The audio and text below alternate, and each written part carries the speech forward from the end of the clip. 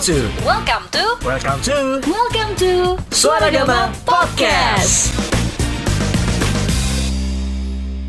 Oke, pagi hari ini Raras berkesempatan untuk ngobrol-ngobrol barengan sama Dr. Dito dari FKG UGM. Selamat pagi, dokter. Ya, selamat pagi. Oke, dokter, pagi hari ini kita akan membahas satu topik yang ini mungkin bakalan relate sama Akademia Jogja yang mungkin lagi punya kakak, saudara, atau mungkin teman yang sedang hamil gitu ya, dok ya. Ya, betul. Nah, emang itu ya, dok, penting gak sih, dok, untuk ibu hamil tuh juga periksa gigi gitu, karena kadang-kadang kan ibu hamil tuh kan cenderung menghindari hal-hal yang maksudnya kayak membuat mereka stres sendiri atau kayak takut nanti kalau diperiksa diapa-apain gitu, atau gimana, dok? Mungkin boleh dipaparkan, silakan, dokter. Oke, ya, jadi sebenarnya ini materinya cukup menarik ya. Jadi karena banyak ya di masyarakat luar itu, jadi mereka kasarnya takut lah. Ya, apakah mereka kalau lagi hamil nih boleh nggak sih dicabut gigi? Bahaya nggak sih buat cabut gigi? Ya, jadi memang dia ada apa ya? Beberapa faktor lah yang perlu kita pertimbangkan. Jadi nggak yang pasien hamil bisa langsung cabut, atau misalkan lagi hamil itu kan ada 3 trimester ya. Jadi karena kita ada pembagiannya 3 trimester itu, trimester kapan aja yang bisa dilakukan, yang boleh. Jadi memang ada waktu-waktu tertentu yang disarankan untuk melakukan tindakan gigi itu. Oke. Tapi kalau yang paling umum gitu, dok, kalau misalkan kayak pengen scaling aja gitu, apakah masih diperbolehkan, dok? Oke, jadi secara garis besarnya aja ya. Jadi ibu hamil itu kan bukan cuma merawat gigi ibunya sendiri. Mereka tuh juga punya ada bayi di perutnya. Itu yang jadi concern kita. Ya, concern kami yang harus kasarannya itu adalah menjaga dari si ibu dan juga si bayinya biar agar lahir dengan baik, dengan sempurna seperti itu. Jadi memang untuk trimester pertama ya, itu memang sebenarnya kita tidak menyarankan. Justru malah trimester pertama kita tidak menyarankan untuk melakukan tindakan dental, apalagi khususnya cabut. Ya, mungkin kalau misalnya untuk perawatan scaling, penambalan gigi dasar itu mungkin masih boleh. Kenapa kok kita bagi-bagi? Karena kalau pencabutan itu kan nggak cuma langsung pasien buka mulut cabut, kan nggak. Kita ada lakukan tindakan pembiusan, itu kan memberikan obat. Oh iya, ding, benar. Nah, ini takutkan nanti ke janinnya. Lalu yang kedua setelah cabut itu kan pasti kita memberikan obat juga, pengurang nyeri, antibiotik, ya kan. Jadi itu yang jadi concern kami. Itu yang kita jadi pemikiran, penjagaan perhatian lah, preventifnya untuk si janinnya itu. Karena pada trimester pertama ini dia ini adalah trimester yang perkembangan janinnya. Jadi sangat rentan untuk apapun yang dikonsumsi oleh si ibu ini terhadap perkembangan dari si bayinya ini. Gitu. Begitu, ya. Lalu kalau misalkan sudah masuk ke trimester kedua gitu, dok, mungkin apa aja yang diperbolehkan? Nah, sebenarnya untuk trimester kedua ini adalah trimester yang paling aman untuk dilakukan tindakan pencabutan gigi. Tapi tetap kita harus kalau bisa tidak dilakukan, lebih baik jangan. Memang paling baik, tapi kalau bisa jangan. Paling aman lah, karena di trimester kedua ini dari bentuk janinnya ini sudah sudah ada. Ya, dia hanya untuk fase pengembangan. Ya, jadi sebenarnya untuk melakukan tindakan gigi, terutama apalagi cabut, karena saya lebih ke banyak cabut karena yang lebih intensif ya, lebih umum ya, karena cabut ya. Betul. Itu lebih baik yang kalau masih lebih baik ditunda setelah melahirkan. Oh gitu, tapi waktu menyusui gitu nggak apa-apa, dok? Maksudnya lebih nggak riskan ya? Nanti lagi, nanti setelah ini kita masih trimester 3 nih soalnya. Jadi kita lanjutin ke trimester 3 dulu. Oke, untuk trimester 3 itu untuk si janin lebih aman. Karena waktu trimester ketiga ini janin ini hanya fasenya itu fase penyempurnaan. Jadi sudah ada semuanya. Dia hanya fase sempurna, ya, menyempurnakan. Nah, yang jadi concernnya ini justru ke ibunya. Kenapa ke ibunya? Karena itu kan trimester 3 itu kan periode melahirkan. Betul. Nah, yang ditakutkan adalah apabila kita memberikan tindakan yang membuat si ibu ini tegang, nyeri, takut kan kontraksi. Oh, memicu ya. Memicu. Nanti kalau dia memicu, lahirlah tuh bayi, brojol lah tuh bayi. Gak lucu ya dok? Gak lucu kan, tiba-tiba lagi tindakan, tiba-tiba ada bunyi oe-oe. Itu kan gak lucu. Iya gitu. benar. Jadi untuk trimester 3 itu kita lebih concern dari untuk tindakan si ibunya. Apalagi misalnya udah semester 9, trimester 9 nih, trimester 3 yang bulan ke-9, bulan ke-8 nih, apa namanya, waktu-waktunya dia HPL nih kan. Cabut, nyeri, kontraksi, brojol. Atau ya kalau enggak ya sebatas kayak pinggangnya udah sakit buat rebahan di dental chair aja. Betul. Oke, setelah ini kita bakal ngobrol-ngobrol lagi Akademia Jogja terkait emang pasien hamil tuh boleh gak sih sebenarnya perawatan gigi. Jadi silahkan buat kamu yang mungkin kebetulan ada saudara, temen atau kerabat keluarga yang lagi hamil, sekarang disuruh stay tune di 101.7 Suara Gama FM. Kita bakal balik lagi setelah yang satu ini. Suara Gama masih disiarkan langsung dari Kompleks Wisma Kagama Blok G Yogyakarta. Your health on your friend in the morning Akademia Jogja. Masih barengan sama Kani Raras dan juga Dr. Dito dari FKG UGM. Kita masih lanjut ngobrolin tentang boleh gak sih pasien hamil itu melakukan perawatan gigi.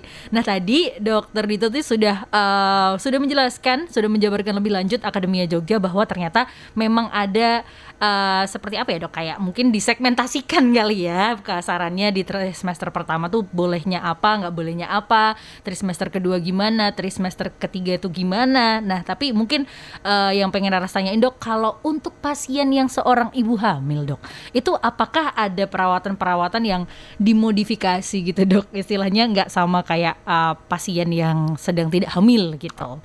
Oke, bagus nih pertanyaannya. Jadi ya untuk masyarakat ya yang lagi hamil ya lebih tepatnya ya. Iya. Jadi untuk tindakan-tindakan yang mungkin bisa kita lakukan itu sebenarnya untuk prosedurnya lebih kurang sama. Hanya kita ada tambahan untuk menjaga kondisi si ibu. Oke. Ya.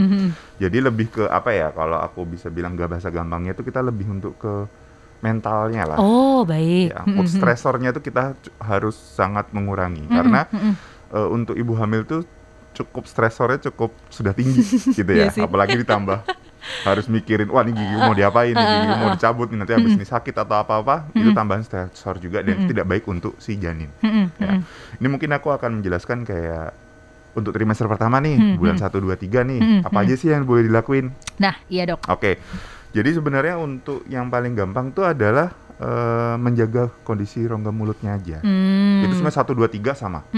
Ya tetap sikatan yang benar, ya bagi yang benar, lalu dengan obat kumur, lalu makan makanan yang sehat, ya itu seperti itu. Sorry dok, kalau pada ibu hamil itu dok kan itu kan pasti ada hormon di tubuh yang berubah. Betul. Nah itu ada hormon yang berubah juga nggak di bagian rongga mulutnya gitu dok? Ya ada. Jadi nanti untuk rongga mulut yang mungkin akan biasanya terjadi, itu nanti yang pertama paling gampang tuh adalah gusnya kayak bengkak-bengkak. Itu satu. Lalu yang kedua nanti mungkin ada di bagian gusinya itu ada yang kayak melentung lebih besar dari yang lain. Oke. Nah, itu nanti hormon itu yang akan menyebabkan kondisi tersebut. Jadi sebenarnya nggak usah panik. Ya nanti kita bisa melakukan itu, kita evaluasi setelah melahirkan. Biasanya saat sudah melahirkan, saat hormon si ibu dia sudah agak stabil, itu hilang sendiri. Oh gitu. Tapi selama kehamilan itu tiga trimester itu selalu gitu berarti atau? Tidak semuanya, gitu. Tapi mayoritas yang kemungkinan akan ada pada rongga mulut itu salah satunya. Paling sering itu dari rongga mulutnya itu ada gusi-gusinya melentung-lentung atau misalnya tiba-tiba ada satu kayak benjolan gitu. Nggak usah panik. Kita nanti akan evaluasi setelah melahirkan. Daripada kita apa-apain dulu ternyata nanti mempengaruhi janin ini kan malah rugi. Iya benar-benar. Lanjut dok. Oke, lanjut lagi ya. Lalu yang pertama lagi untuk trimester pertama ya, untuk bulan 1, 2, 3 itu tuh yang bisa dilakukan itu adalah tindakan yang sederhana. Maksudnya tindakan sederhana itu ya mungkin tambal-tambal yang kecil-kecil, pokoknya yang tidak invasif. Mungkin scaling pun bisa. Ya, mungkin bisa. Gitu. Lalu untuk trimester kedua itu saya bilang tadi itu kondisi yang paling aman dari 3 trimester ini ya. Jadi kalau misalnya tindakan ada emergensi itu apa misalnya sakit giginya sakit atau apa mungkin kita bisa memberikan obat. Ya, lalu bisa misalnya ada kalau misalnya memang perlu ada pencabutan itu pun yang sangat minim yang kita bisa nanti kita nilai itu cukup mudah lah ya. Lalu setelah itu bisa lagi sama tadi penambalan pembersihan karang gigi itu juga boleh. Untuk trimester ketiga itu baik lagi kita lebih concern ke ibunya. Takutnya tambah sterol brojol tuh di apa kursi gigi kan. Kita bisa juga sebisa mungkin ya itu tadi meminimalisir tindakan yang memicu stresor si ibu. Ya mungkin kalau tambal-tambal sederhana pembersihan karang gigi masih boleh. Nah, tapi yang sebagai apa ya aku bilang yang harus benar-benar diperhatikan kalau bisa saat trimester 1, 2, 3 ini ibu hamil itu kalau bisa tuh tidak jangan melakukan tindakan ronsen gigi. Nah, ini tadi yang pengen saya tanyain dok sebetulnya. Jadi emang nggak boleh kena cahayanya gitu atau gimana dok? Sebenarnya tidak boleh sebenarnya, tidak bagus. Walaupun kita sudah memakai ada safety-nya, sudah ada apronnya itu, tapi kan tetap daripada gitu kan. Betul. Dan tapi khusus kalau misalnya untuk pasien-pasien yang ada emergensi yang benar-benar khusus, butuh khusus, terpaksa harus dilakukan itu ya. Kalau nggak mau kita harus melakukan itu. Gitu. Dan lagi untuk semua tindakan gigi itu lebih baik dikonsulkan dulu kepada dokter. Obstinnya dulu, dokter kandungannya dulu. Boleh nggak nih? Jadi udah ibu hamil giginya sakit, misalnya butuh pencabutan. Ya mereka konsul dulu ke dokter obstinnya ini, ke dokter kandungannya ini. Dok, boleh nggak saya dilakukan pencabutan ini? Atau mau bagaimana? Atau misalnya pertama mereka ke dokter gigi, nanti kami dokter gigi akan membuatkan surat konsultasi ke beliau. Pasien ini akan dilakukan tindakan apa. Boleh tidak? Kalau misalnya boleh, apa yang harus diperhatikan dari kami? Benar. Iya sih ya dok, karena kan kadang-kadang kondisi ibu hamil kan juga beda-beda ya dok. Ya. Terus tekanan darah nggak sih yang biasanya? Tekanan darah biasanya ibu hamil dia akan naik biasanya. Apalagi makin akhir-akhir. Karena hormonnya juga sedang tidak stabil, kan darahnya akan naik. Oke. Semoga cukup jelas juga untuk Akademia Jogja yang sedang mendengarkan ya. Setelah ini kita masih akan lanjut lagi membahas lebih detail terkait dengan perawatan gigi dan mulut pada pasien hamil. Akademia Jogja, jangan kemana-mana, tetap di Your Friend in the Morning. What up? Suara Gama, the soundtrack of your life. 101.7 Suara Gama FM Jogja, the soundtrack of your life. Masih disiarkan langsung dari Kompleks Wisma Kagama Blok G, Yogyakarta. Raras masih barengan sama Dr. Dito nih, Akademia Jogja. Dokter, yang pengen Raras tanyain selanjutnya mungkin kalau untuk ibu hamil gitu ya. Apa sih yang perlu dipersiapkan kalau memang nih aku memang harus melakukan tindakan ke dokter gigi, apa nih yang harus aku siapkan selain mental ya dok? Oke. Jadi yang perlu diperhatikan ya.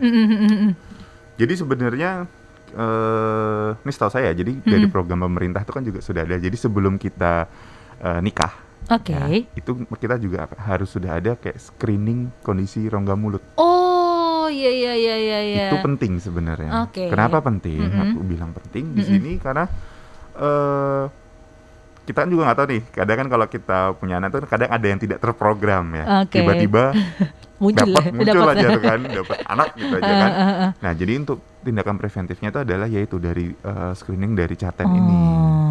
Kita lakukan tindakan semuanya sampai kita bilang tidak ada kondisi yang perlu perawatan. Gigi bolong, karang gigi atau yang perlu ditambal atau dicabut itu semua sudah kita habiskan dulu sebelum mereka nikah. Kalau misalnya belum sempat nih misalnya terus setelah itu mau melakukan tindakan gigi ya. Saran saya itu adalah ya sebelum mereka program hamil dicek dulu giginya, dihabiskan dulu. Bahkan sampai gigi paling belakang tuh yang impaksi yang tidak impaksi ya, yang nggak tumbuh ya. Itu gigi bungsu itu ya juga sebaiknya diambil juga karena gigi bungsu ini kalau aku bilang ada beberapa itu menjadi kayak bom waktu. Suatu saat dia akan nyeri, ngilu atau akan merusak gigi sebelahnya.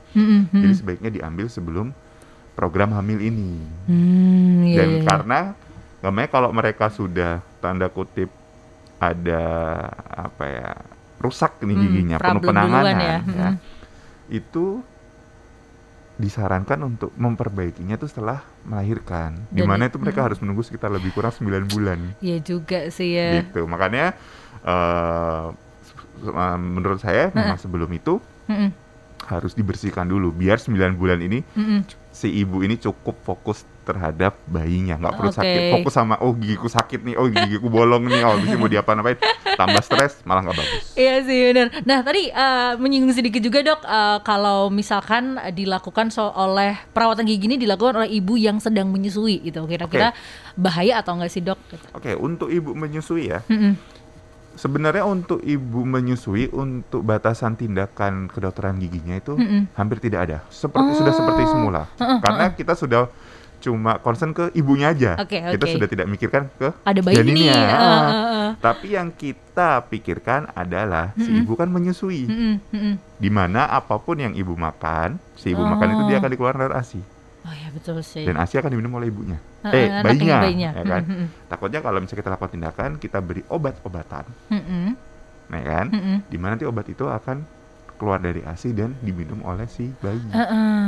Itu yang harus jadi pertimbangan kami. Iya. Jadi saat untuk ibu hamil ini mungkin akan pembatasan itu lebih ke obat-obatannya, Yang pasca treatmentnya ya berarti. pasca treatmentnya. Nanti mungkin sampai kalau ya kasus ekstrimnya, misalnya si ibu ini benar-benar membutuhkan obat A, yang dimana obat A ini sangat tidak bagus untuk bayinya itu, karena kan bisa keluar lewat ASI ya. Iya betul.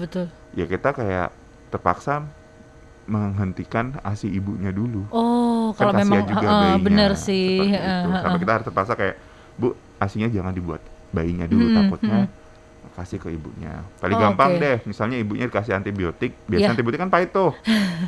Iya, Bayi iya. itu kadang ada beberapa yang dia nggak mau karena memang ASInya tuh kan rasanya jadi ikutan pahit. Oh berpengaruh ya soalnya. Pengaruh. Ya bahkan juga ada beberapa tuh yang misalnya anaknya masih bayi minum ASI, anaknya yang panas, ibunya diminumin paracetamol Oh karena lewat ASI. Jadi iya, harapannya iya. biar kita nggak perlu ngasih ke ibunya, ya lewat nggak perlu ke anaknya kan, jadi lewat ASI aja tuh sudah cukup untuk, jadi kandungan ASInya itu sudah ada obatnya yang sudah cukup untuk si bayinya itu. Oh seperti itu ya.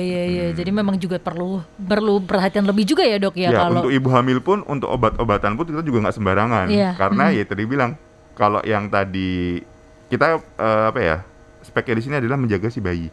Ya jadi kalau di saat hamil, obat-obatan yang apapun yang diminum sama ibunya takutnya nanti bisa mempengaruhi perkembangan dari si janinnya itu. Iya sih betul. Lalu dok, kalau tadi kan mungkin dokter udah ngewanti-wanti nih ya buat yang mungkin baru mau menikah atau mungkin baru mau melangsungkan program hamil, ini kan lebih baik untuk menyelesaikan masalah-masalah mulutnya dulu. Ya, betul. Nah kalau semisal nih memang sudah kondisinya baik gitu dok, nah untuk menjaga kondisi ini tetap baik selama kehamilan, mungkin dokter Dito ada tips atau apa-apa saja sih yang perlu dirawat sama ibu hamil, jadi kayak perawatan mandirinya gitu dok. Oke, ya. Sebenarnya untuk perawatan mandirinya itu ya sama kayak orang biasa ya. Jadi yang seperti kita selalu bilang, check up rutin gigi 6 bulan sekali. Oke. Itu sebenarnya bukan kayak 6 bulan dokternya nyari duit nih. Enggak kayak gitu. Iya. Jadi kita itu untuk preventif, biar kalau misalnya ada bolong kecil itu tidak makin parah. Oke. Kalau misalnya ada karang giginya itu masih sedikit, nggak makin banyak, karena ya memang kalau misalnya bolongnya makin besar, otomatis kan giginya harus perawatannya lebih lama, macam-macam. Sebenarnya jadi ujung-ujungnya lebih mahal, Iya sih. ya kan? Lalu bila karang gigi pun juga seperti itu. Makanya kita membuat 6 bulan, ayo kita cek. Itu tidak perlu ada tindakan. Iya. Jadi datang, dok saya mau check up, dicek, oh bagus, sudah. Iya. Tidak perlu ada tindakan, kita nggak ngadain, oh ini harus tambal nih, enggak. Kalau misalnya kondisinya bagus ya kita mau ngapain. Iya sih ya gitu. benar. Lalu yang kedua, yaitu cara menjaga rongga mulut yang baik adalah ya, biasa standar sikat gigi. Ya, sikat gigi apalagi setelah makan makanan yang misalnya manis, yang lengket-lengket. Ya, untuk lalu jam-jam sikat giginya. Jadi kayak kalau kita kan orang Indonesia biasanya sikat gigi itu adalah saat mandi pagi dan mandi sore. Betul. Ya. Iya. Padahal setelah makan malam makan kan kita mau tidur. Iya. Nah, pada kondisi saat tidur itu giginya bakteri-bakterinya juga nyerang. Jadi sebenarnya jam yang waktu paling bagus itu ada ditambahin saat sebelum tidur. Oke. Jadi bukan jam malam. Kalau aku bilang jam malam, misalnya jam 8 sikat gigi, jam 9 lapar, makan, tidur. Sebelum tidur, mungkin aku udah ngantuk nih mau tidur, sikatan dulu nih. Sikatan dulu, setelah itu baru tidur. Oke. Seperti itu sih lebih. Terus pakai obat kumur itu juga. Masih nggak apa-apa itu, Dok? Nggak masalah. Oke. Selama nggak ditelan. Iya sih bener. Selama nggak ditelan. Kalau kumur aja oke, nggak masalah. Terus kalau yang untuk yang bengkak-bengkak tadi, Dok, itu ya udah maksudnya kayak nggak perlu treatment khusus gitu, Dok, atau Oke, nanti dicekin dulu nggak masalah. Oke, dicek dulu. Misalnya ternyata memang ini karena giginya kotor. Ya mungkin kita akan melakukan pembersihan dulu aja. Tapi untuk treatment dari si gusi yang bengkak-bengkak ini itu nanti. Kecuali dengan catatan misalnya bengkaknya ini sampai mengganggu banget lah, misalnya sampai susah makan, terus misalnya sampai amit-amit misalnya sampai nggak bisa napas atau kayak gimana ya, mungkin kita udah masuk ke emergency. Nah, itu lain cerita. Oke. Tapi tidak ada yang perlu dikhawatirkan ya sebetulnya. Nggak usah panik malah makin bahaya buat jadinya. Sih. Oke, jadi itu tadi Akademia Jogja talk show kita pagi hari ini barengan sama Dr. Dito. Terima kasih banyak, Dok. Ya, sama-sama. Semoga bermanfaat untuk kamu dan juga kerabat-kerabat kamu mungkin yang sedang membutuhkan informasi ini. Akademia Jogja. Sampai ketemu di Your Health episode minggu depan, pastinya juga dengan topik yang gak kalah seru lainnya ya. Buat sekarang lanjut lagi barengan sama Kani Raras di Your Friend in the Morning sampai jam 10 pagi.